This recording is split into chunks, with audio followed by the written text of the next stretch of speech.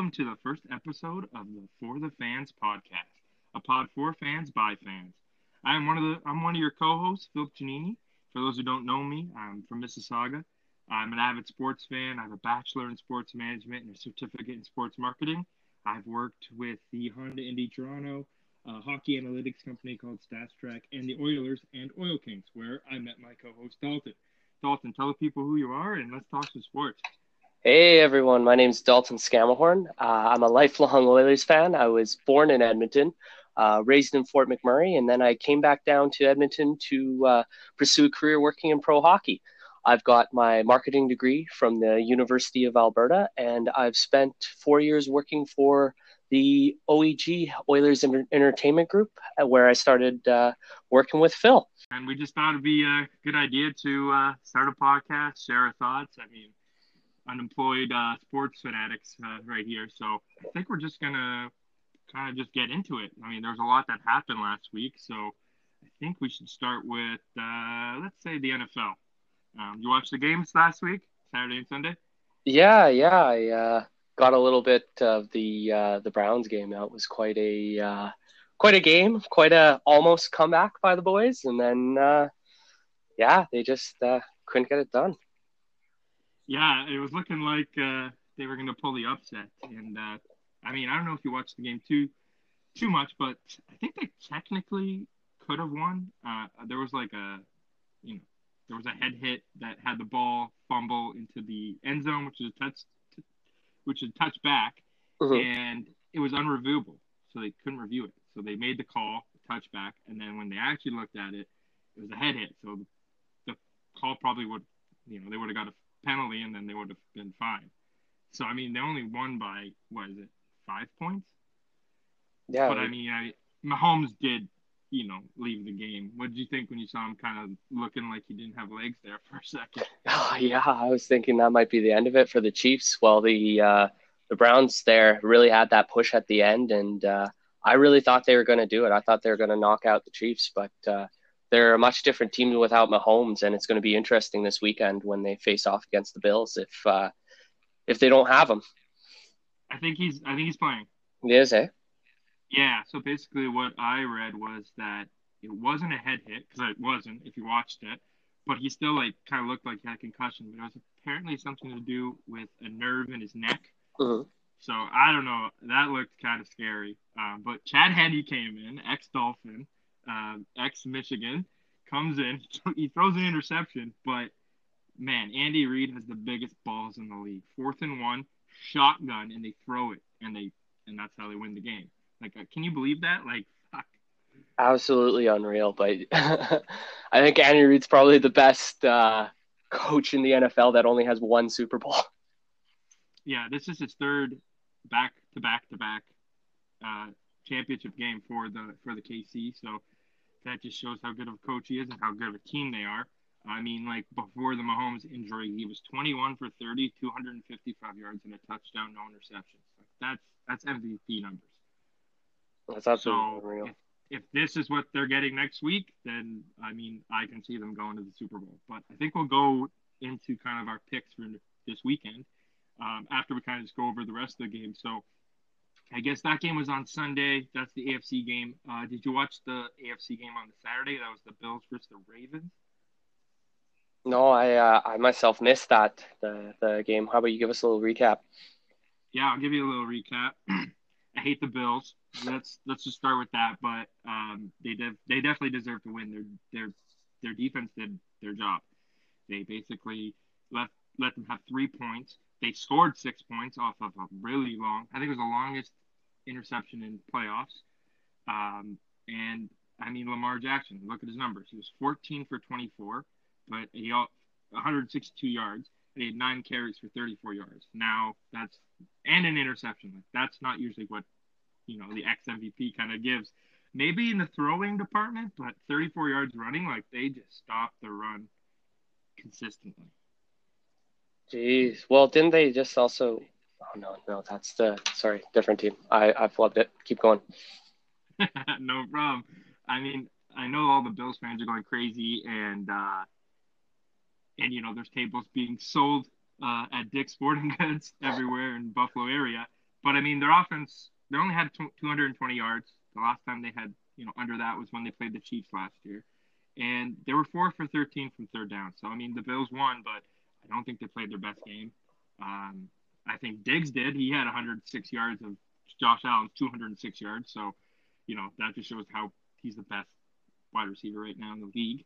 So, I mean, I think they're still the second best team in the AFC, but I mean, kudos for them for finally making it. I know I have a couple people who are friends with them, or friends with them, fans of them, and they're ecstatic. And I can't be happy. I mean, I can't be happy for them. I'm a Dolphins fan, but hey, they deserve it, so they're there. I also want to shout out the Bills fans for donating money to Lamar's charity in Louisiana. I don't know. Where do he play? He played Louisville, right? Louisville? His college career? College. Yeah.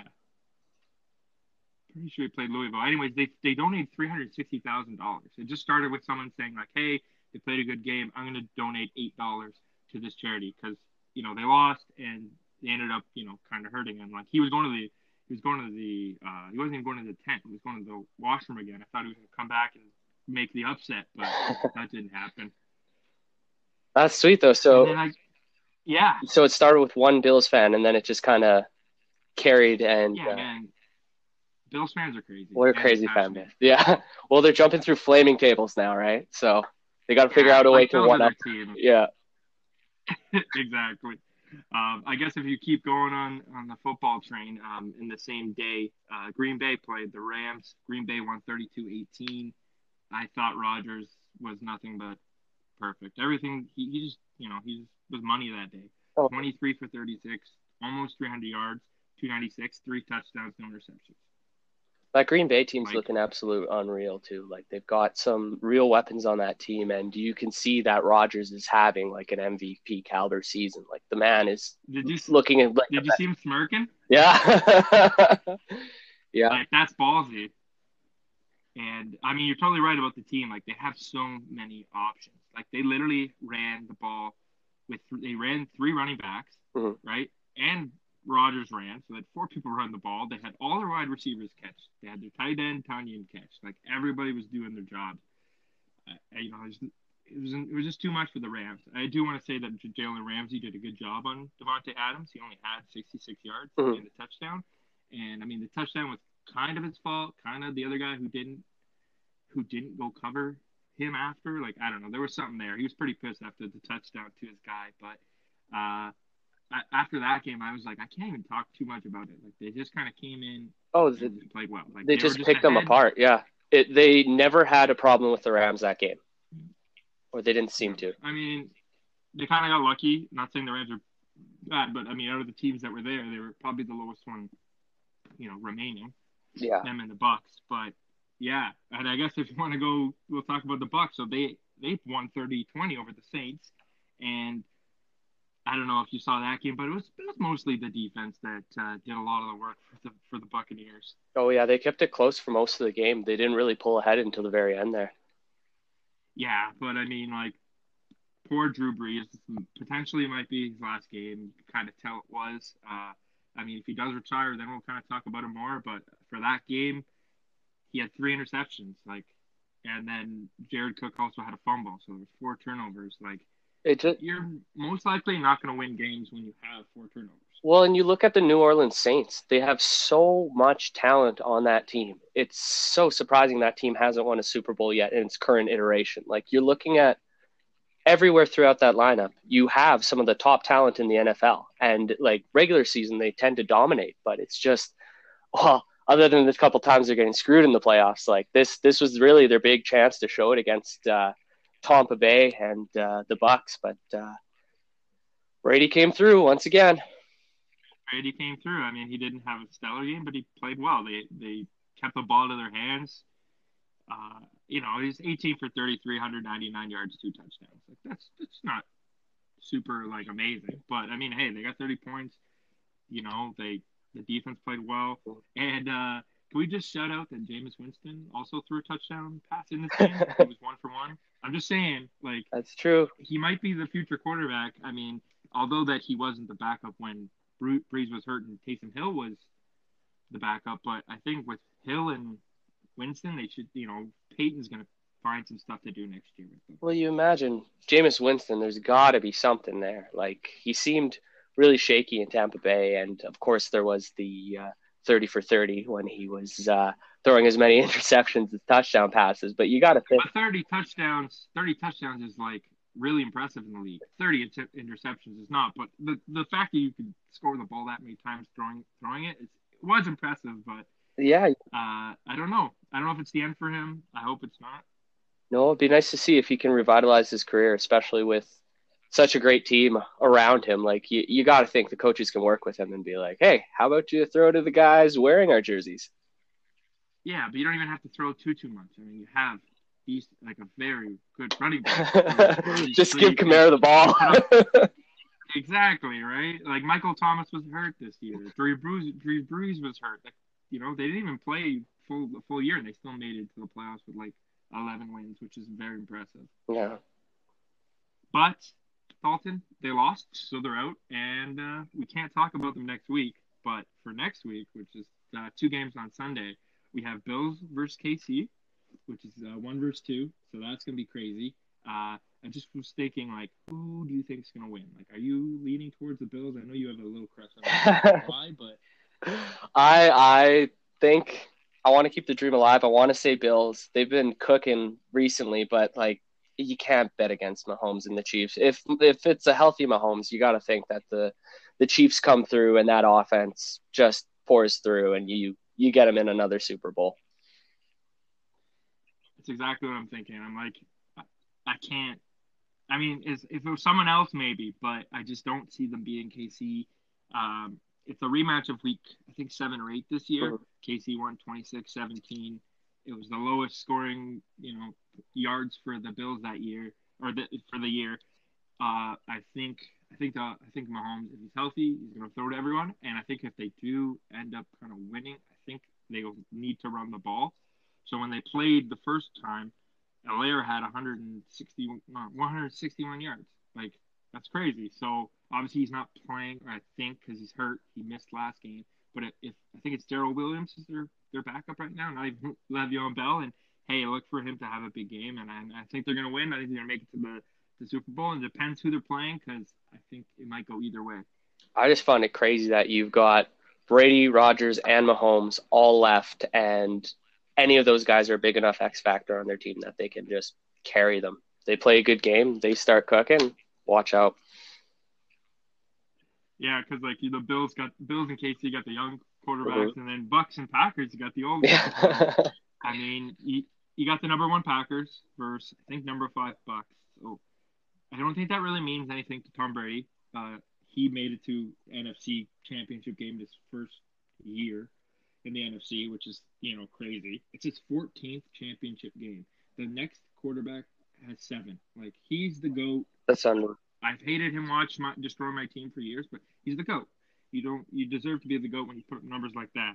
And he has the chance to win it. If he wins his 7th, I don't even want to talk about it. Like, Oh man, people are gonna be pissed, but you know what I mean? but that's the thing is he's proving that like as much as the Packers, or sorry, not the Packers, the Patriots way and the Patriots system is so huge. A lot of it was centered around Tom Brady from the looks of it. Like, I mean, the Patriots season, it looked, well, literally they went half and half. Like, it was not the best team out there, but Brady's really followed through with the Buccaneers, and he seems to be able to use the weapons that are around him. It's obviously a good offense, and that's what everyone's saying is, oh, it's the offense, it's the offense. You put any quarterback in that, but that's the same thing. Jameis Winston, you look at him with the Buccaneers. Why weren't they making the playoffs? Why weren't they going as far? It's because Brady's such a good quarterback. Well, then is it the system or is it Brady? And I'm saying it's Brady. I think it's Brady too. I think he just brings something. But unfortunately, I'm still picking the Packers. I think the offense is going to win this game. I think the D needs to kind of not allow Tom to come back or even gain momentum, because that's what happens in the past, where he comes back out of nowhere and just storms it. So I think if the Packers just keep like a big lead, even 2 possessions, 3 possession lead, I think they're going to just be able to just kind of dominate them. They just have too many options. They're literally the same as KC. They have Tunyon breakout year. Devonta Adams, one of the best in the league. I love his. He has like a crossover kind of Jimmy when he tries to beat the safety or the cornerback. Sorry, Mm-hmm. and it's just impressive. Like it just works. And then they have like Aaron Jones, who's just like Unreal. an unbelievable runner who can't even like go down. So I mean, I just think it's going to be 1-1. I know it's kind of cliche, but after what I've seen last week, that's the way I'm going. So those games are on Sunday. Hopefully, maybe we're right. Well, one of us is going to be wrong, I guess. Me and you. Brady's just gonna take all those numbers, throw them out the window, and just be a goat. Exactly. He doesn't need to worry about anything. Plus, how? And man, he's 42. He's playing next year. He looks so freaking stupid sexy still. Like I just don't know how he gets it. But how much do you think the NFL would love a Buccaneers versus Chiefs Super Bowl in Tampa? You gotta remember the Super In Bowl Tampa. in Tampa. So if that happens, Goodell's probably just I don't even want to say. I can't wait to start hearing all the conspiracy theories too if the Bucks make it in Tampa, especially with the. Hey, people called it right away. Oh yeah. So maybe they were right the whole time. But anyways, I think that's enough NFL for right now. I have been watching a little more NBA this year because I joined a fantasy basketball league. I'm not doing that well in it, but I'm having fun, so that counts. Right.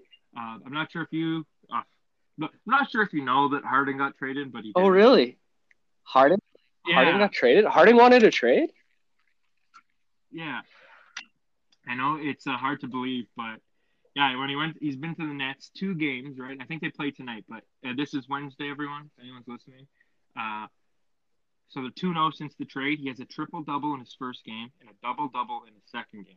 And the second game was against Milwaukee, and he had the game.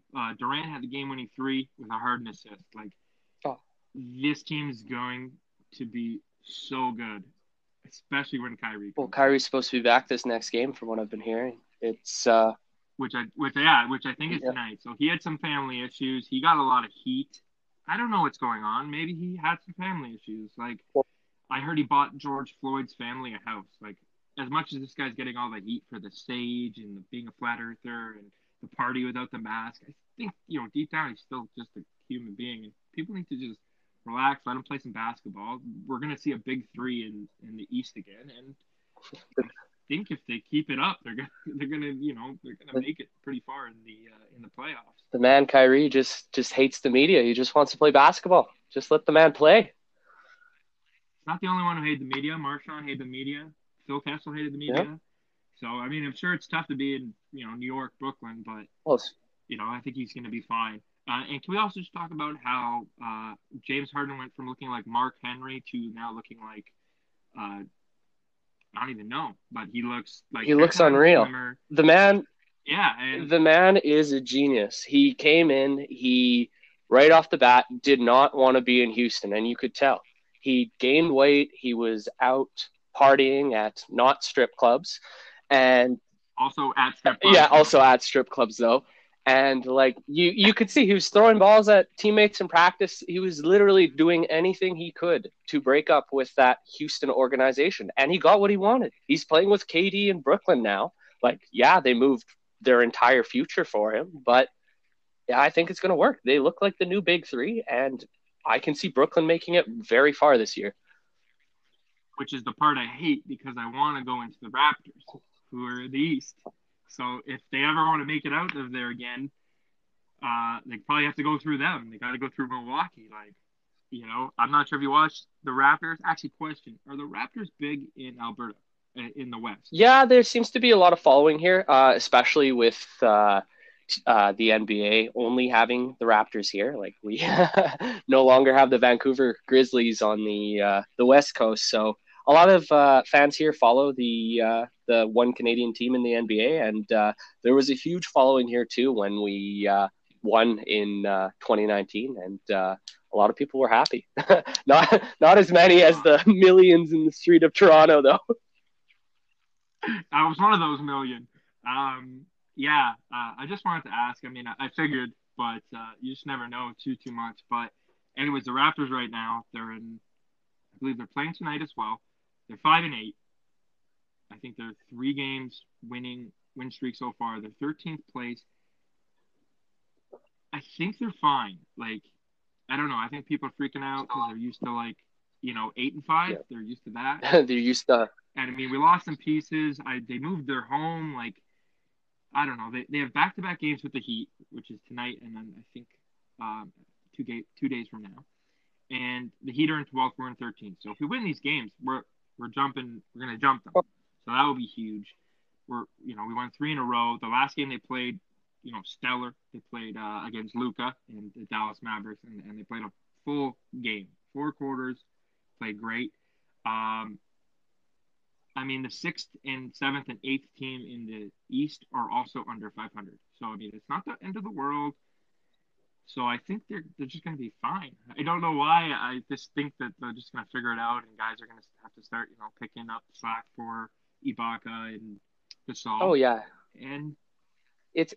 I mean, their field goal percentage is 44%, tied for 23rd in the league. There's only 30 teams. Like, obviously, if you kind of improve that, somehow, I think you're going to win more games. I think it's a classic slow start with just a retooled team. They're finding their identity without Gasol and without Ibaka this year. They might feel no preseason. Exactly. COVID protocols out the wazoo right now. Like it's a different kind of sport too, because you're not bubbled this time. It's there's a lot of X factors to this season, but I think the Toronto Raptors are going to be fine. Like they're looking like they're starting to come back. You'll really see it in this series against Miami, I think, especially with how Miami did last year, making the Eastern Conference. Like they're a strong team, and I think they'll be a good benchmark for these Raptors. So we'll be able to see like what kind of team we're looking at for the rest of the season. Yeah, because I figure we'll just keep, checking in on them. Obviously, if they do like some major things, we'll talk about it. We'll just keep kind of just making sure that they're playing better and are in that playoff spot. I do want to shout out Chris Boucher. He is playing stellar this year in a bench role, again, but more minutes. Like he's 23 minutes a game now. He played 10 last year, or he played 13. So he's plus 10 minutes from last year. He's scoring 16.1 points a game. He was scoring 6 points a game last year. His blocks were 1.5. Now he's 2.5. His rebounds were 2.5. Now he's 7. Like you're just seeing the improvement in this guy that they knew that they kind of had something there. They just had to kind of train him and to improve him in a way. So anyways, keep an eye out on him because he's playing great, and I think he's the reason why they won 5 games. That's nice. It's the classic Toronto bench just stepping up and just being unreal. Yeah, I think Nurse is a great coach, and I think they're fine. I think they're also missing playing in Scotiabank Arena in front of crazy Toronto fans because I don't know, you've heard LeBron say it. We got some of the greatest fans in the world. I mean, we both know it. But I think that has to do with something. Like, it just has to add something.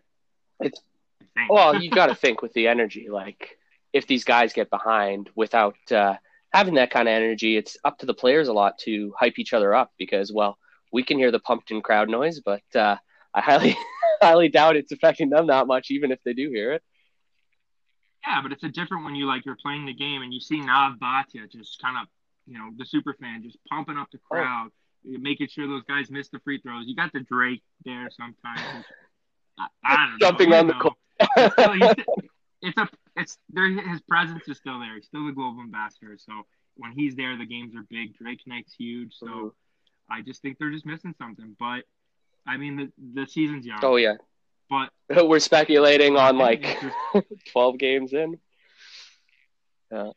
I mean, hey, this is when we started. Oh, exactly. Right?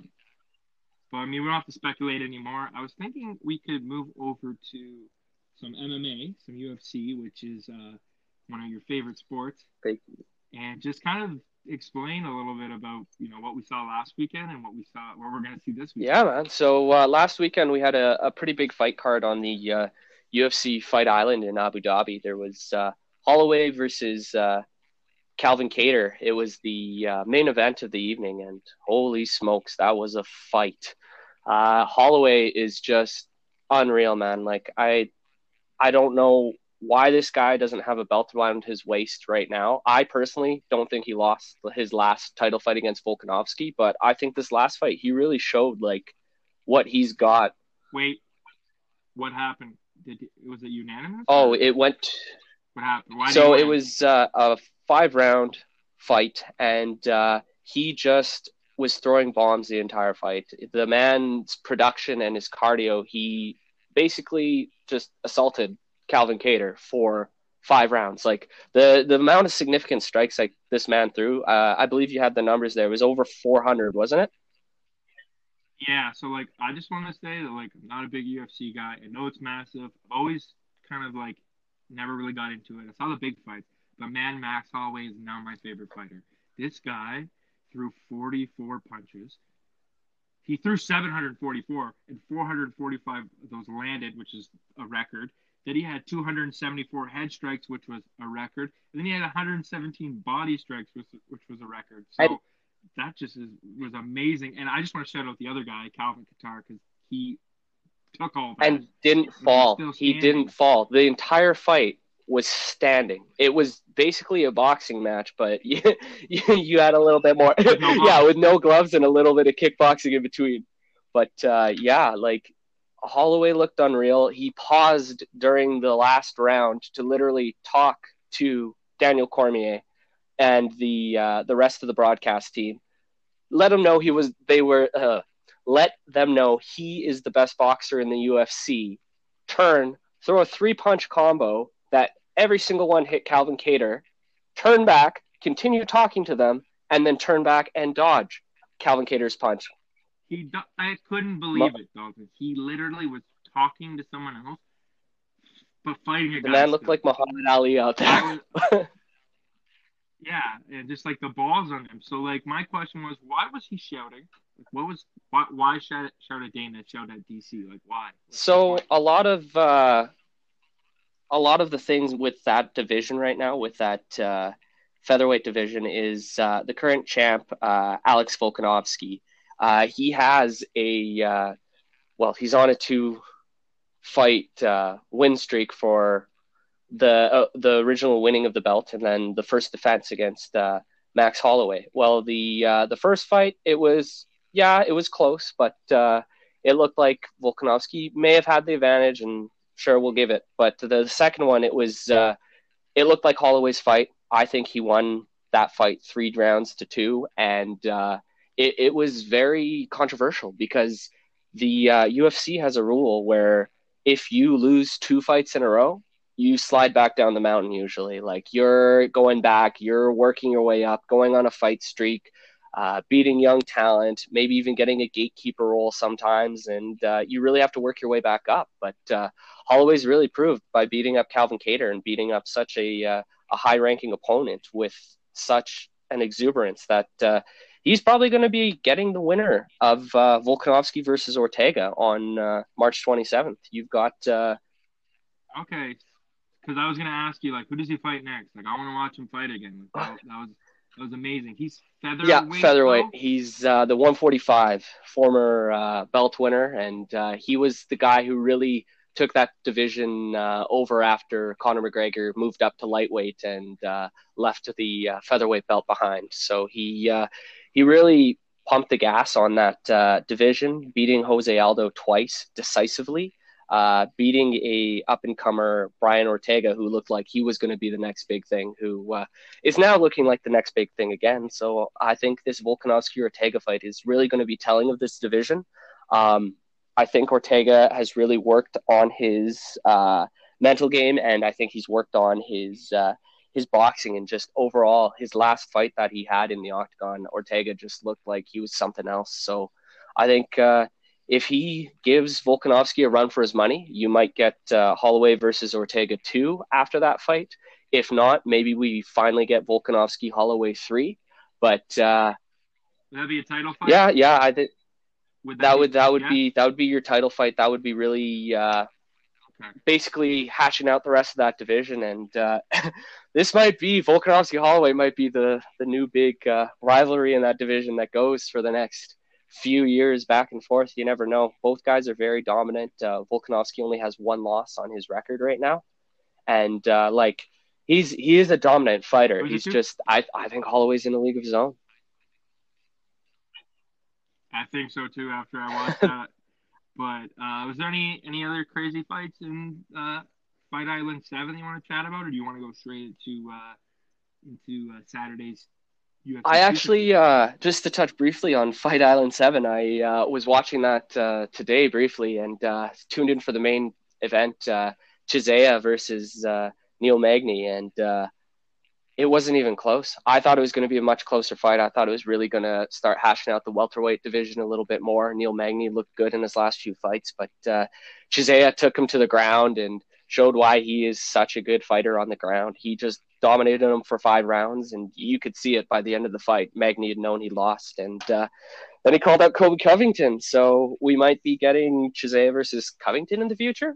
I would love to see that. It would make for a little bit more excitement in that welterweight division that's kind of getting held up by Usman and Burns just not fighting because of COVID. Well, man, you're getting me all pumped up now for UFC, but I love it. Fighters can just call out people, and then Dana can just be like, "All right, you guys are gonna fight." Like, yeah, crazy. They want to do what the fans want too, right?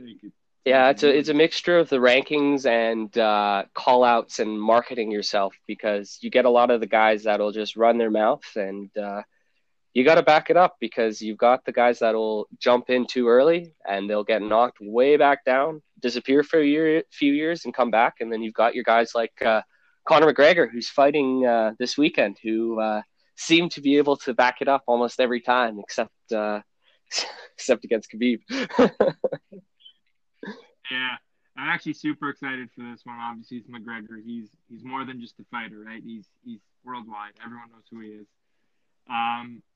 It's his first fight since the last fight where he won in like 40 seconds. Yeah, in a different division. So Conor McGregor's coming back after nearly a year off. It's been a while since that last fight against Cowboy Cerrone, where he basically knocked him out with his shoulder in about 40 seconds. And he's looking good. He's one of the best punchers and one of the best boxers in the game. He actually today called out Max Holloway about calling himself the best boxer. So maybe we'll get a Holloway McGregor rematch in the future. But first things first, this Saturday we've got McGregor, the 4th ranked lightweight in the world right now, versus Dustin Poirier, who's number 2.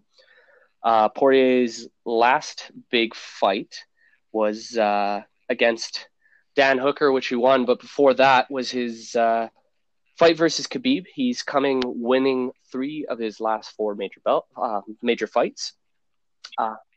He didn't beat Khabib. Obviously, Khabib. Yeah, Khabib still hasn't lost. Khabib right now is just waiting out, seeing what's going to happen, because you've got Michael Chandler and Dan Hooker on that undercard as well in the same division. So you've got 4 major fighters. Hooker's number 6, and Michael Chandler's the currently unranked former Bellator lightweight champion, Bellator being one of the rival promotions to the UFC. And he was unreal in Bellator, honestly, until he recently lost his belt in a tournament to Patricio Pitbull Freire, and making Pitbull the champ. Bellator has those too. Wait. Pitbull. Yeah, a little bit different, but this man has a huge Pitbull tattoo on his back. Like, the man is all in, but I would have to say he's. So this is going to be another fight on. No, the Hooker versus Chandler fight. The Chandler versus Pitbull fight is from the past. That was one of his last major fights before Chandler left Bellator and signed what I'm assuming is a lucrative contract with the UFC. So I just want to go back to the McGregor fight. This is McGregor Poirier 2. So they fought already? Yeah, they fought early in their careers actually, and McGregor's quite confident against Dustin Poirier, because that fight ended in the first round. It was a KO/TKO. The fight kind of started. McGregor did what he did, hit Poirier as hard as he can, and it was over quick. This Dustin Poirier, though, I think looks a lot stronger, a lot better. Oh, I did see that though, Dalton. He won Yeah, in oh like yeah, 2 minutes. oh He yeah, it was KO'd him, quite right? short. But I did a little research on Poirier, and like he's beat Holloway, he's beat Justin Gaethje. Like those are some pretty big fighters, right? Like Oh those are yeah, big names. Poirier is no slouch either, and that's he seems to be one of the most underrespected guys in the UFC because like it took him well quite a while to even get a title shot. He won his interim belt, and even then, like the man was knocking off opponents left, right, and center. I actually watched him in Calgary at one point take on the former lightweight champion Eddie Alvarez, who McGregor had beat in his second fight against Alvarez. It was Poirier Alvarez too, and yeah, the man's a fighter. Like he can go, he can take a punch. Like I think he looks a lot better than the Poirier that got knocked out by McGregor in the first round. But I don't know, man. McGregor's something special. Who's your money on? Like straight up, Straight what up, do you think he's gonna I get? got to take McGregor. I don't think you can bet against McGregor in this kind of fight. His punching power, I have he's to just agree. I, he's unreal. I just 100% agree. I mean, like it's McGregor, but I think he's. I don't know. I just feel like he's just like fired up, and it's gonna be a good Yeah, fight. It's gonna bring in some that's what I'm money. hoping, and it's gonna really tell what's gonna happen with this division later. Because yeah, if one of McGregor or Poirier impresses Khabib, maybe you get that fight next. Maybe Khabib decides to stay in retirement. Maybe he and I hope decides to fight GSP. I mean, like there's so much in that division that's just been held up. So it's nice to have such a big card right now. I think it'll be a really high selling one for the UFC. I don't think it's going to beat their pay per view buy record, but I think it's going to do quite well, and I think it's going to be a really well watched card, and I think you're going to get a lot of these guys like proving what this division has to show, and like you've even got your number one contender Justin Gaethje and Charles Oliveira, your number three contender. They're rumored for an upcoming fight in this lightweight division. Like there's so many strong guys that you want them all to fight each other and essentially figure out a tier system, which I guess the rankings is for. But then you've got guys like McGregor that just seem to retire, unretire, and then immediately get a title shot. So it's going to be interesting, and I think like 257 is really going to show what these guys have to offer, and I think you're really going to see the future of the lightweight division right here, right now. Like we're gonna finally get this roadblock settled, and we're gonna see where we go from here. Good. The fans are gonna love it. I'm excited to talk about it next week because we'll do a So little recap. So we'll see if McGregor actually wins. watch Um, for it.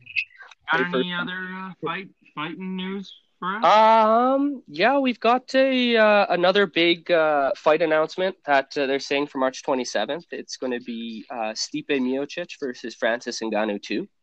Um, Never heard of those guys.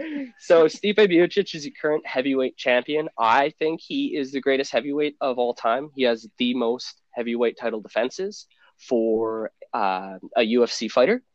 And yeah, the man's a wrestler. He's also a part-time firefighter. So this man fights fires and then gets in the octagon, faces the baddest man on the planet, and comes out on top. Like Stipe Miocic is, What a G. oh man, What a I love G. that guy. So he's facing Francis Ngannou, who is one of the scariest guys I've ever seen in the octagon. Like the punching power of Francis Ngannou has been compared to getting hit by a car. I thought you Oh meant no, no, scary no! looking. Like the man, he had a fight back in the day against Alistair Overeem not too long ago when he was getting working his way up in the heavyweight division, and you watch this guy's punching power. He catches him early with an uppercut, and you watch the man's soul leave his body. Like Overeem Oh is my knocked god. out before he hits the ground, toes curling, biting his lip. It's done. And if you get hit with one of those punches, like that's it. But the first time Stipe faced Francis Ngannou, he wrestled him the entire fight, and he stayed on top of him. He didn't give him his distance, and he didn't let him hit him. So I'm going to be really interested to see how Ngannou is going to take that the next time they fight, because he was not a good wrestler early on. He was one of the fighters that really worked with his boxing and just how hard he could hit someone. But I think if he's able to work wrestling into his game, or at least some kind of takedown or wrestling defense, he will definitely have a shot at the belt versus Stipe Miocic, because the man is, like I said, he's scary to watch in the octagon, because one punch and it just shuts the lights off for some of the biggest men in the UFC. We got March 27th on that. So that's going to be on the same card as Volkanovski versus Brian Ortega. So, yeah. And rumor is with Jon Jones moving up to heavyweight, they think he's going to fight the winner of Stipe Miocic and Francis Ngannou. After that happens, I think Jon Jones is going to get the chance to face them at heavyweight for his first fight and see. Oh yeah. He abdicated the light heavyweight belt and decided to move up to heavyweight. He's been posting all over Instagram, looking thick, and he's heavyweight weight now. So it'll be interesting to see what he looks like against some of these bigger men. Like, I know he's dominated the light. I'm excited to see that. Yeah. How heavyweight? You actually have a max weight of 265. So, yeah. So, sweet. Yeah. So it'll be quite interesting. And yeah, I think Jon Jones is really going to try this heavyweight gimmick out. I think he's going to try to challenge for the belt right off the bat, and if he wins it or not, I can see him moving down weight after to fight the winner of the recently announced light heavyweight title fight that's going to be happening later this year of Israel Adesanya versus Jan Blachowicz, where you're going to be getting Adesanya trying to move up and get champ status at light heavyweight while still being the middleweight champion. And I could see Jon Jones and him have been feuding quite a bit on Twitter.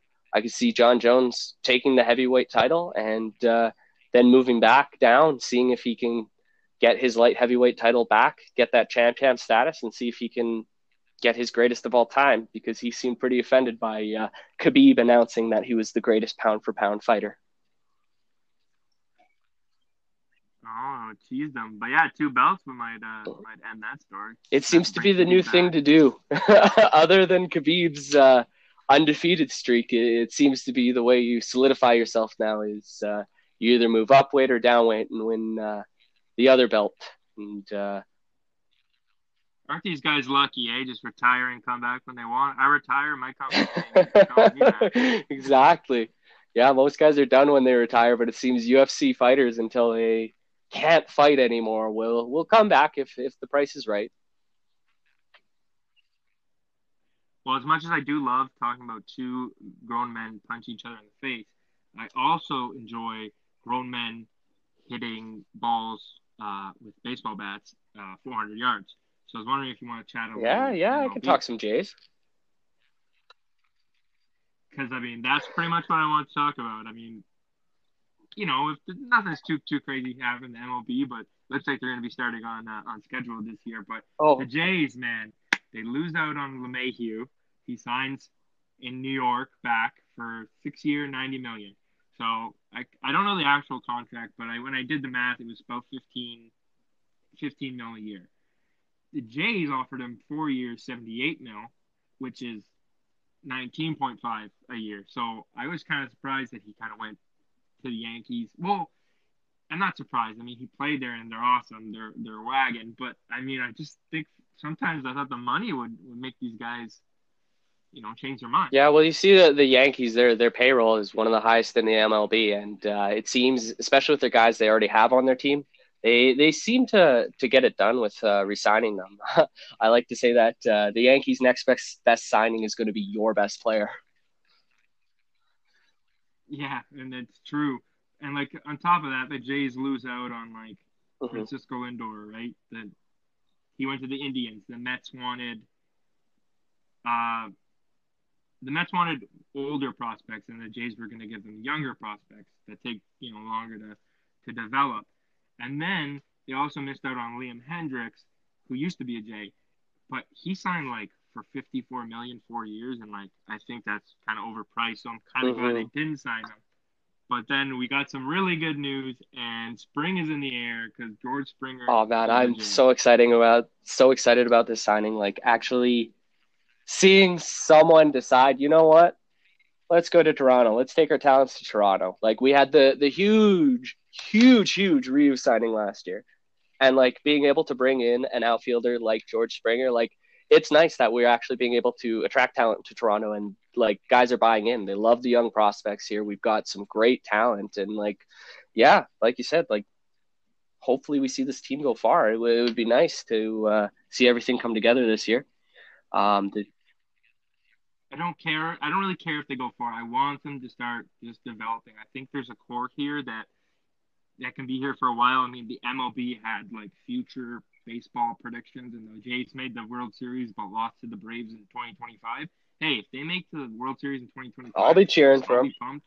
Those guys will be like 25, 26, like Bichette and Vlad and Biggio. So I still think we have so much time. I'm glad some guys are coming here. I don't know if they're playing in Toronto this year, so that might kind of suck to get some free agents because you're not really saying like come to one of the best cities in the world. Actually, you're playing in Buffalo, which is not one of the best cities in the world, and that's from experience. Um, so I'm just excited. Yeah, I'm excited they spent money. 6 years, I think 150 million. It's a lot, but you're getting a guy with a career 270 average, which is amazing. He has a ring with an asterisk. Um, so he has to realize that we don't cheat in Yeah, Toronto, but I no still think garbage he can has all banging the here. skills there, and he'll just be and no Apple Watches and all that. So I think he'll be perfect in the center field. I mean, hey, we had Kevin Pillar for years, and the fans loved him just because he caught a ball, and they didn't watch that Hey he man, he struck was out. Superman in the outfield. It didn't Um, matter how well he was at bat. yeah, it didn't matter the part where you get runs that win games. Look, he can catch. Another pop fly catch. Great. Um, but I also, yeah, I just think that some things are coming up for the Jays. I mean, they missed out on some guys. They got their guy. They might be getting Brantley. I hear he might be going back to the Astros, which kind of sucks. He's really good friends with Springer, and they're from the same like agency. So I mean, it's not 100%, but it was. They said they came out today that the Jays got him, and then they're like, oh no, sorry, that's not true. Like, oh, someone jumped the gun there. Um, but I mean, I was looking at some other stuff about the Jays. They signed a 16-year-old international player. They're paying him Mm-hmm. 2 million, which is crazy. He's the 24th prospect on the international list, Oh which is wow. which is amazing, and I'm excited to see him in 10 years. Um, because I have no clue when he's going to come. I mean, 16 years old, you never know. I also kind of glad that they settled with Teoscar Hernandez. I think it'll be great in the outfield um, with Springer. I think he needs to work on his defense a little bit, but I mean, they had him last year. I think he was fine. They didn't even have to go to arbitration. They just signed him, and I mean, just good little things that they're doing. Like you can't just change so much. You don't have all the money in the world like the Dodgers or the Yankees to do so much, but they do what they can with what they got. And they also have Nate Pearson, who's the number 14th prospect and the number one right-handed Unreal. pitcher, which is amazing to see because we need some pitching. And he played well last year. Yeah. And he's young, so see if he has another great year this year with Ryu and the rest of the boys. Yeah, I'm hoping for big things in Toronto. And just to clarify as well, we are Blue Jays fans over here on the West Coast too. We do like our Canadian baseball teams. I actually already knew that because that West Coast takeover against Seattle is like one of the coolest things that the West fans do. Is just go to Seattle, just All Blue Jays. all Blue Jays. It's not even a home game. So that's amazing to see. I want to be a part of it, but I ended up moving back home. So maybe next time. I'm not even sure we can watch some baseball this year. I love going to the Rogers Right? Center, Sky Dome. and watching some games. Um, I guess that's pretty much it. I mean, once things get heated up, we'll start to talk a little more baseball, but mostly Jays. But I think now I want to just say that we got to talk about a little soccer. Soccer is the sport that we both love. I suck at it, but I do love watching it. It's a little slow and too many falls for me, but I love watching it. And Wayne Rooney retired, and like Wayne Rooney was one of the best players when I was growing up watching him.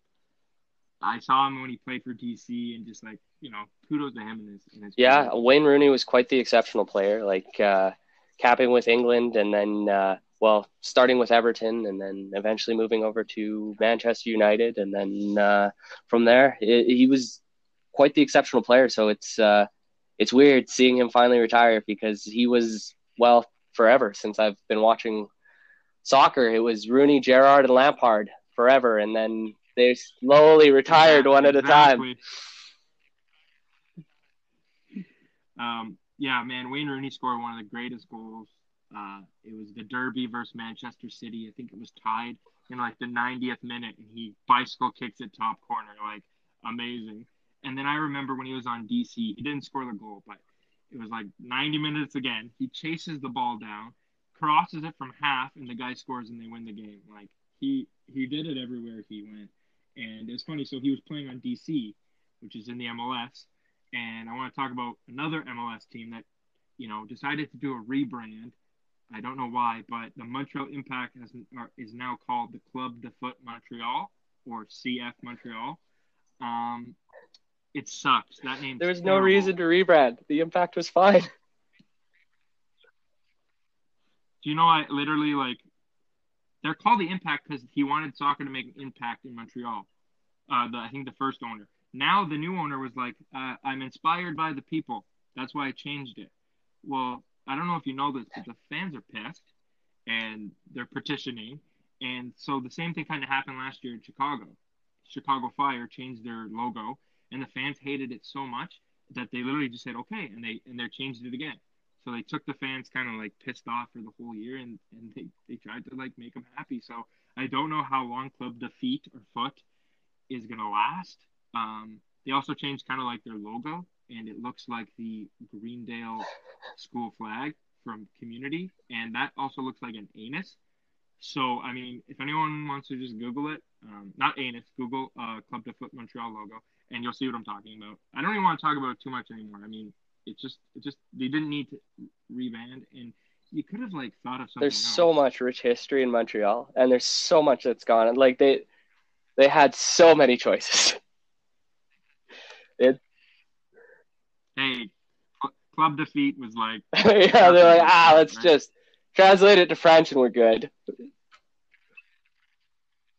I honestly want to just bring it up because it's just funny to say, and it's funny to make fun of Impact. I'm a huge TFC fan. I've been a fan since 07. Used to have season tickets before my father said they weren't good enough. And then they ended up winning.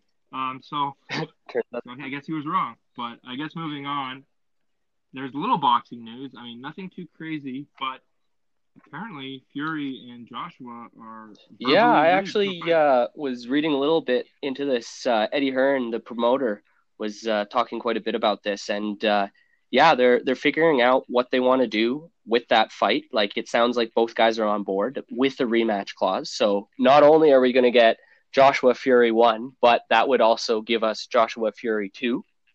And right now they're looking for a venue and a date, and they're figuring out their broadcasting rights actually, because Joshua has signed with DAZN in the DAZN in the USA and Sky Sports in the in the UK for all of his fights. Whereas you've got Tyson Fury, who is with ESPN in the USA, but BT Sports in the United Kingdom. So this is quite huge because both guys are quite big draws, and you don't usually get fights promoted on 4 different networks. Like, this will be something that hasn't really been done since you've gotten Mike Tyson versus Lennox Lewis, and you've got the Pacquiao versus Mayweather fight, which was actually broadcast on 4 different sports networks rather than just one or two. So it's quite the big fight. They're talking right now for venues. The front runner is Saudi Arabia because money. Nice. But they Yep, are they saying said summer 21. May 2021. So that's good. Yeah. So I'm pumped for that. I love boxing. I think I like it more than MMA. I'm not sure why. Um, Probably because maybe I could box. I don't think I could ever do martial arts, mixed martial arts. But I don't even know who to pick. So I'm gonna definitely do some research in the meantime. But I think I'm gonna pick a British boxer. What do you think about that? I think a British boxer will definitely win this fight. I think we can guarantee that one. But I'm excited to like talk about it. Going into the fight and like when that actually I happens. But yeah, I guess that's pretty much what I wanted to say. Like, I think a British boxer is I, gonna I win. I personally don't know like which Tyson one. Fury for it, So but I'm a big Tyson Fury guy. I just think he's quite the boxer, and yeah, I think Anthony Joshua really showed that his second fight against Ruiz. Obviously, he proved that why he is the champ right now. But his first fight against Ruiz, where Ruiz, even if he did catch him with a lucky punch, he beat him. He beat him. He won his belts, and Tyson Fury still has that almighty zero beside his name for losses. So I still think the train keeps rolling. I think Tyson Fury is going to be holding all the belts at the end of this. wow, it's gonna be fun to watch. You know, We got some fights. That's good. I'm glad to start watching it a little more. I'm gonna start learning it, a little bit too. Enough of boxing though. I think we should talk about the greatest sport on earth, and oh, that's hockey. I was waiting to get to this. And I don't even know where to.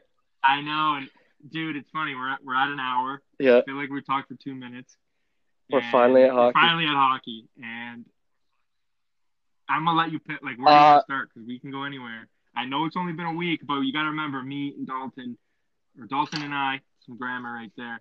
Um, this is our sport. Like, we grew up watching it, played it, we worked in it, and now we're gonna start, nitpicking it a little bit or just sharing our thoughts. So, First thing Dalton, I pick want a to talk topic and about let's go. just happened today. Brand new, starting today's game actually. Leafs versus Oilers. We've got those new pucks, those new stat tracking pucks. They're gone. The players didn't like how they felt. They They're gone. Yeah. decided that they didn't like the bounces they were getting, and yeah, they NHL has taken them out. They're going back to the good old basic rubber pucks. I've heard those are pretty good. And yeah, they're gonna go with that. Take the stat pucks back to the drawing board, and really go from there. See if they can bring them back. See how the players like it. But I'm really glad they're listening to the players this year and listening. Yeah, Me too. I mean, they're gonna figure it out, but if it's not working, then don't just try it 10 times. Don't beat a dead horse, right? And like it's funny, like players are still scoring, obviously, but I think it feels different to them, and they practice with regular pucks and not, well, the not the track track pucks are so ones. expensive, and I think especially because these tracking pucks are basically something that's in the NHL to add these stats to critique players even more. That yeah, you got to be listening to the players because if it's something that's making their game worse, and they're going to be the ones that have to face the media at the end of the day, definitely you should be listening to them and upgrading the game or downgrading the game accordingly. Yeah, 100%. I mean, we live in now, hockey world's analytics, and they're gonna try to find as much as they can to nitpick and just this guy's good with the puck here, and I don't even know what they were even tracking too much. I know they're tracking speed for sure, but I'm just glad that I'm glad it didn't make a huge difference, but I'm glad they also said, okay, hey, we're gonna try again. You guys go back to your regular puck. So hopefully we Yeah, see some especially in more a goals. year with so much uncertainty, it's nice that they were really on a united front on this. Uh, So I guess my question to you is, now that you mentioned Oilers, Leafs, and they're playing right now, it's funny. I mean, we both worked for the Oilers. You're an Oilers fan, die hard. I'm a Leaf die hard. Well, I was. I took a year off, but I'm back for now. Um, but what do you think about the two teams so far? I four think, games in? yeah, I think, well, Leafs are 3-1. Oilers are 1-3. It seems there's a little bit of shakiness to start for the Oilers to start the season, but there was no preseason, and you're kind of finding your legs, getting used to it, getting used to once again playing in front of no fans. It's a different atmosphere and such, and I think it's a team with a lot of promise. Like once we get everything clicking, and especially against this North Division that seems to be a lot of run and gun hockey. I think they can do it with the best of them. They just got to have that confidence and have that swagger about them. I agree. I mean, like last year was awesome. They started what 4-0. Now they're 1-3. So like it's a little different, but like again, just like the Raptors, like it's not over.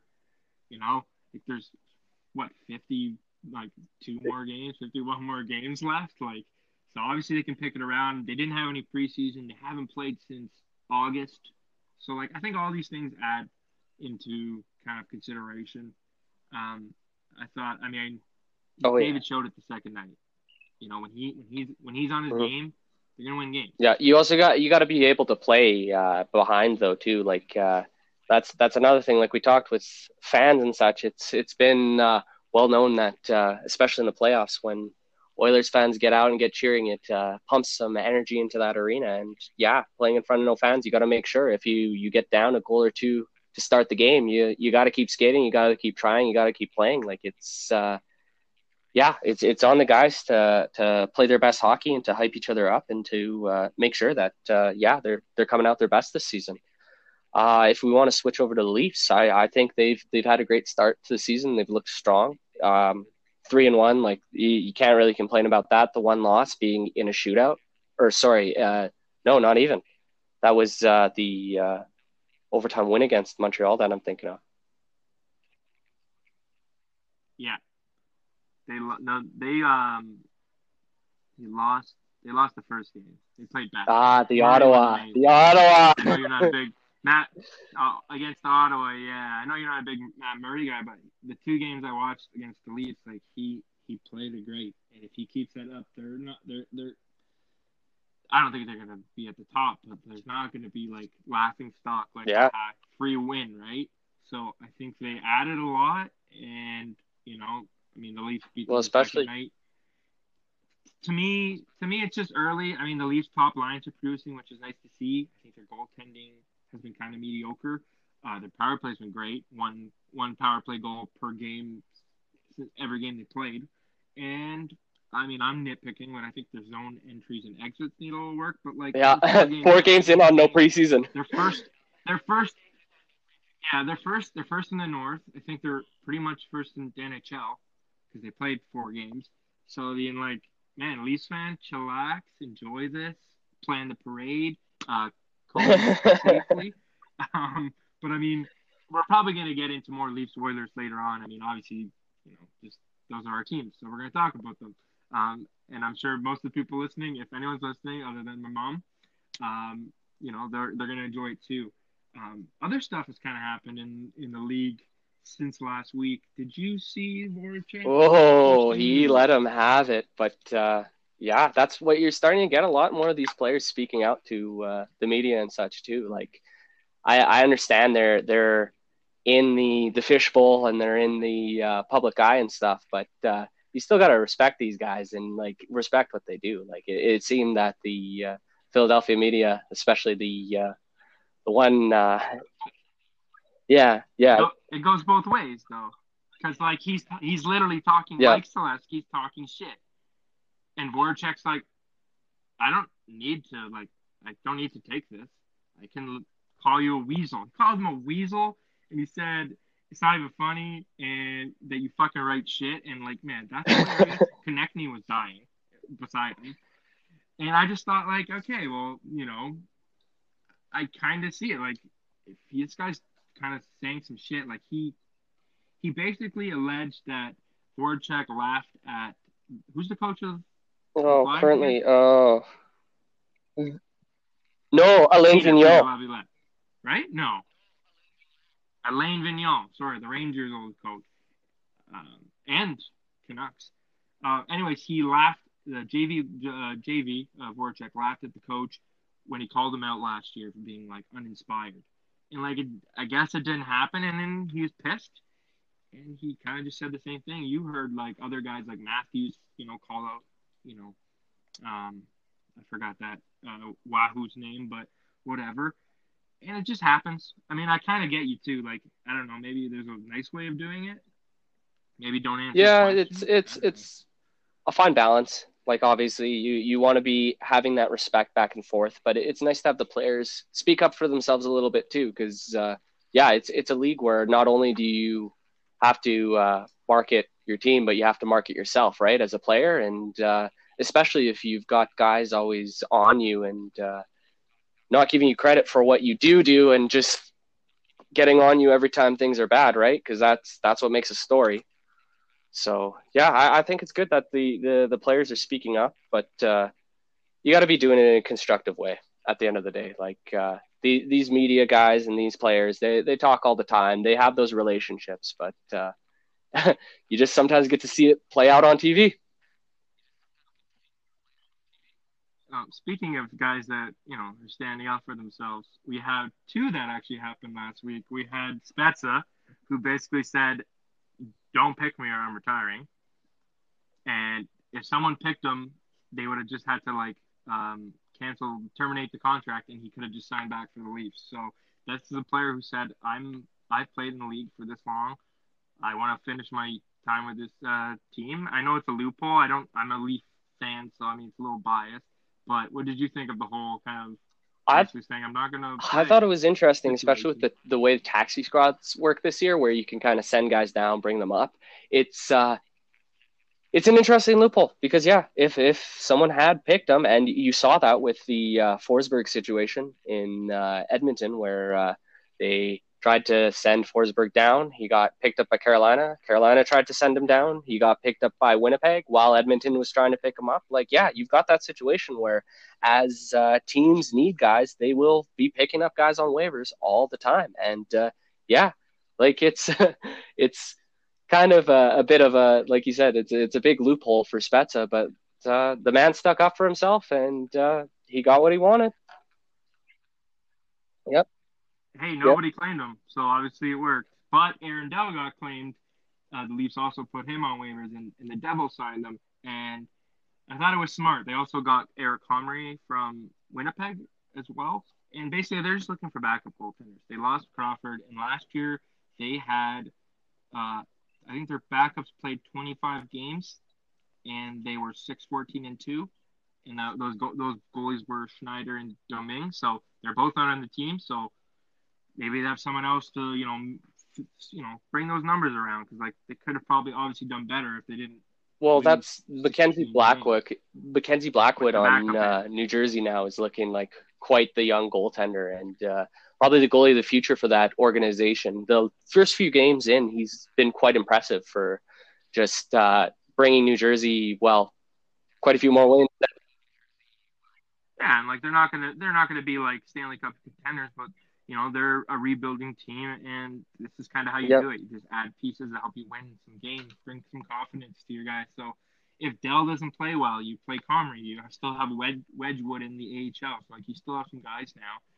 I was kind of, I guess New Jersey picked them up, so the Oilers couldn't, right? And you thought that Dell could have, been a great Yeah, I number thought they two could have in Edmonton, brought him right? in. It's tough with the Oilers right now because of where they finished last season. It's really put them kind of behind the eight ball for waiver pickups right now because they had such a strong start to the season. Having a weaker start to this season, it makes it tough to get those waiver claims and such. Like a player like Aaron Dell, especially with Mike Smith going on to the long term injury reserve right now. It would have been nice to have that backup goalie presence, but you never know. Still a lot of the season left, and there still is time to make a move. Still time to bring in another guy, but for now, it looks like Koskinen is going to be playing most of the Lions' share for the Oilers right now. No, it's not the worst thing. I mean, just maybe need some help here and there. I mean, you never know what other team's going to drop a goalie or do the same thing. Move a guy because of cap reasons, and then they still have the opportunity of trading for a number one Well, if that's what they're looking for. I mean, Koskinen's a 1.5. I don't think he's a backup. I think he's a backup on most teams. But I watched him a lot last year, and I was impressed with what I saw.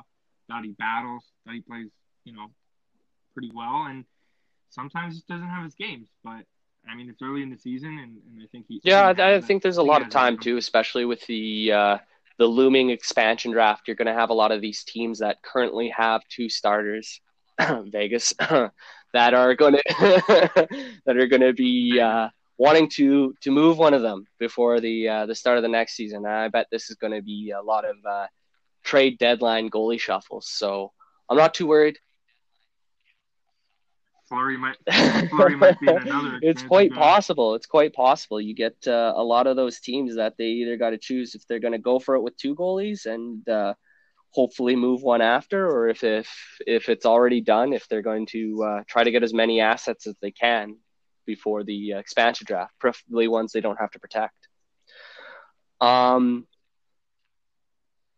Well, oh yeah, in Ken Holland we absolutely. trust, right? I think Holland is doing a great job with the organization, and I think we just got to trust the process. And He's a great guy. he's a nice guy. I like nice people. I like people who treat everyone with respect. And I'm sure most of them do, but he did it to me firsthand, so I can at least say it. I want to talk about one more player that got to kind of stand up for himself, and then I want to talk about Oh, baby. your favorite player, and we'll let some people figure that out. But I just want to Oh, talk about Keith Yandel, Songfather. This guy, they say that he was going to be a healthy scratch. It was on NHL. NHL put it out that he was going to be a healthy scratch and lose his Iron Man streak of 100 or yeah. 800 games, 861 games, right? And you know, he ends up playing. He ends up scoring his 100th goal. He ends up being one of the stars. Like he kind of just said to the owner And and he stuff, scored in the last now two give it games to him, straight. right? So since they threatened to scratch him, he scored every game.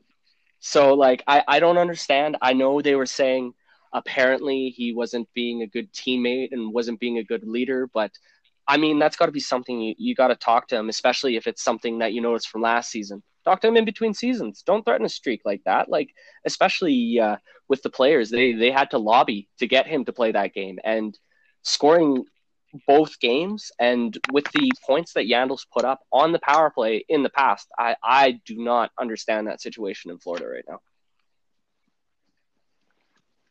I understand it when I did a little research. They basically are saying to him that they know he's good offensively. They don't think he's good defensively, and they want to move him. He doesn't want to move. He has a no move clause. He has 3 years left at 6.35 million. I think that's why they want to move him. I'm not sure why in their head. I mean, he had 45 points last year. He's on their power play. You know what I Yeah. mean? Like, is he really like? You're telling me that you have what 6, 7 Mm-hmm. guys playing D on your team, right? You're telling me he's the eighth best one? Like, Absolutely. that's just not true. Um, I know they got some new people there, right? And that's kind of another thing, right? They're trying to, I want I don't want my you on my stamp team. on I'm the my new team. guy. I don't Yeah. want you on my team. I want to build it this way. Yeah. I want my team, right? And I think that's the reason. But I mean, I guess keep him playing because like I don't really know if he's going to move.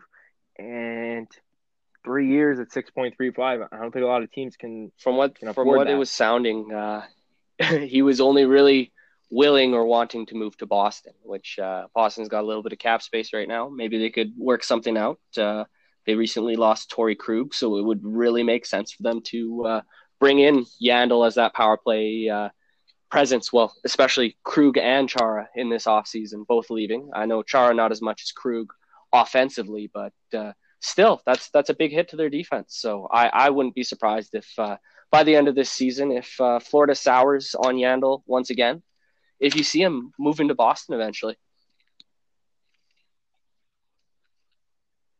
I could see that. I think all the Yeah. guys are going to cream. If are gonna love that. I think they've mentioned it too, right? Like they're friends with him and they're Boston guys, so it would just 100% work. So hey, maybe we'll see a move. Maybe you Right? called it, which would be pretty sick to see. I just don't want to see him lose his streak. I just don't want to see him lose the streak. Like the guy's played 867 games in a row. Like that means he Yeah, comes and to I work think, and doesn't miss work. Like it's and insane. It's the yeah, fourth exactly. longest in Like he has a history. chance to eventually get up to the number one for a games played streak. Like guys that are on these streaks that stay healthy, it's hard to do because that means no suspensions, no injuries. You're not sitting, you're coming to work every day, you're playing every single game. And I think that you should want to nurture that in the NHL. Exactly. I 100% agree. Anyways, I'm just glad to see him have a nice day. He didn't really say anything, but he showed up by Yep. scoring and playing well Yep. in that game, and Let they your play won, do the talking. right? So, exactly. And so now I You want to mean the move guy who's going to on win the to Calder your this year? favorite player. Dollar So, Kirill? yeah, exactly. Dollar Bill Kirill, aka Capri Sun, and I don't know if you know who we're talking about, but we're talking about Kirill Kaprizov. And So Dalton, just this tell me a little kid, bit about well, him. kid or man, like he was drafted in 2015 in the 5th round, number 135 overall by the Minnesota Wild. And then he immediately went to the KHL and we never heard from him again. And he slowly worked away in the KHL, working for 0.78 points per game over 6 years, 230 points in 293 games. Most recently playing for CSKA Moscow, which is, if you guys know, KHL is one of the biggest teams or one of the 2 teams there. And one thing I also found out about this guy, he was on the Olympic athletes from Russia team that won gold in the 2018 Olympics. He looks unreal. He got first star of the week recently this year, and sorry, not this year, but this week he was first star of the week with an assist in his second game, and of course the goal and 2 assists at the start of the game. He's looked like a great overtime player, and I think he's really inserted a lot of offense into that Minnesota Wild lineup that you haven't seen in the past. I think one thing that really impressed me with Kaprizov was his first game, the overtime game against the LA Kings to start the season. I just found he looked unreal. He was the primary assist on 2 of Minnesota's goals, and in overtime, you could see him just be pressuring the defense. He poke checked the puck and right in stride grabbed it, was able to take it on a sick breakaway and score the game winner. I think he looks special, and I think this kid really has a chance to take the NHL by storm, similar to the way Artemi Panarin did when he joined the NHL with the Chicago Blackhawks. He's a little bit older. He looks like he has that experience from Russia, and you know what? I think that he's going to be quite the rookie for Minnesota. And he's my early pick to win Rookie of the Year. And I think he's quite the player. So I totally agree, Dalton. I mean, he's got to be the top pick of a lot of people for Calder right now, 1 week in. But he had a game-winning goal. He had the game-winning assist in overtime, and one of the other games, like he's playing on their top line with Parise and Rask. I mean, they don't have Zuccarello right now, so I think he's kind of taking that, scoring kind of like job from him basically right now. But I mean, this is why they drafted him. Like, he's 23, which is funny as a rookie, but I think him being that age and the long experience in the KHL, playing with men and scoring 30 goals twice, that's kind of why.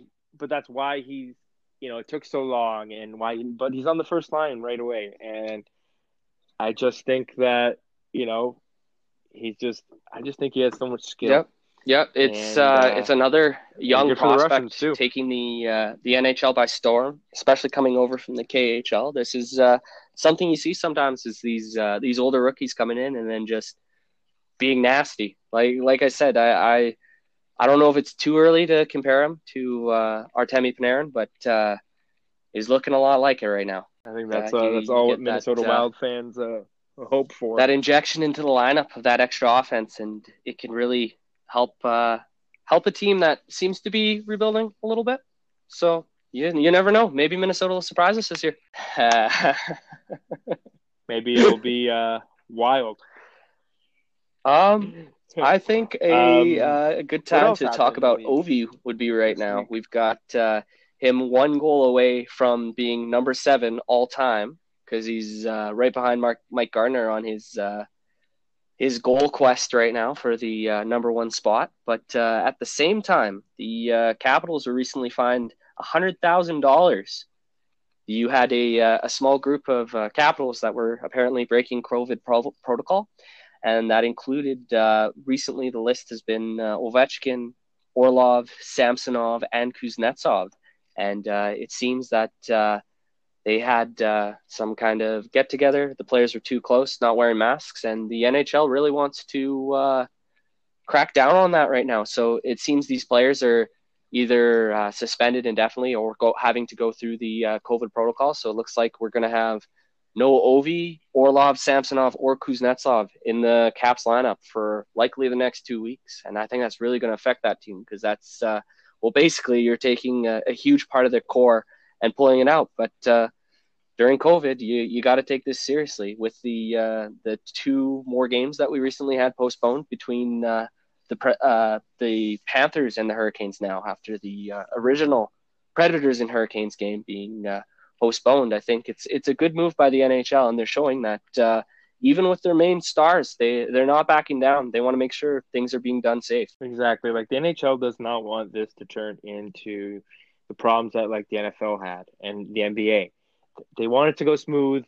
And I was expecting you to say a bunch of young guys on that name. I was not expecting to hear Orlov or Ovechkin. Those guys are leaders on that team, and they gotta act like it. Like just because you scored 50 you're not immune to COVID just because you're a pro athlete, and you're putting the league in danger. Not even the league. You're putting in the division now. You're putting your division in danger, but now you're making it hard on just like extending the game. So those games are gonna go postponed. Hurricanes game got postponed. Dallas hasn't played yet. They're playing January 22nd because they had a big outbreak. So I think that obviously probably would have opened up those guys' eyes. And hey, it spreads quickly. Like you may not know what you're doing if you could get it from anywhere, right? But it spreads, and especially in the locker rooms, group showers and everything. But yeah, I guess the only thing I really wanted to chat about was what's happening there. Pierre-Luc Dubois. Is he gonna move soon, or are we? Is it gonna be all season? Like, it seems like every other day there seems to be a new suitor that's definitely going to get him. I've heard Rangers really want him. I've heard Florida really wants him. I've heard Montreal really wants him. Like, it seems everyone wants him, but no one's willing to pay for him. Montreal. And I think Columbus really sees that, especially on his current sweetheart deal that he just signed, the 2-year bridge deal. I think it's really easy to bring a very talented player into your lineup, and a lot of teams don't want to have to give up much, but it'll be interesting to see what Columbus does if they flip him. He seems to be still playing quite well. He scored a goal the other day with Columbus, and I think it's going to be really interesting to see where this goes for the rest of the year and see if we get a quick move or if it's going to be something that's going to happen by the deadline. I'm also thinking, like, is he going to get flipped for another player that can play in the lineup right away? Or is he going to get flipped for prospects that either can play in the lineup right away or still need some time, right? Like, is it going to be a Johansson, Seth Jones 1-for-1 kind of deal, or are you trading him for like a couple Rangers prospects that may take a couple years and may not even pan out? You know what I mean?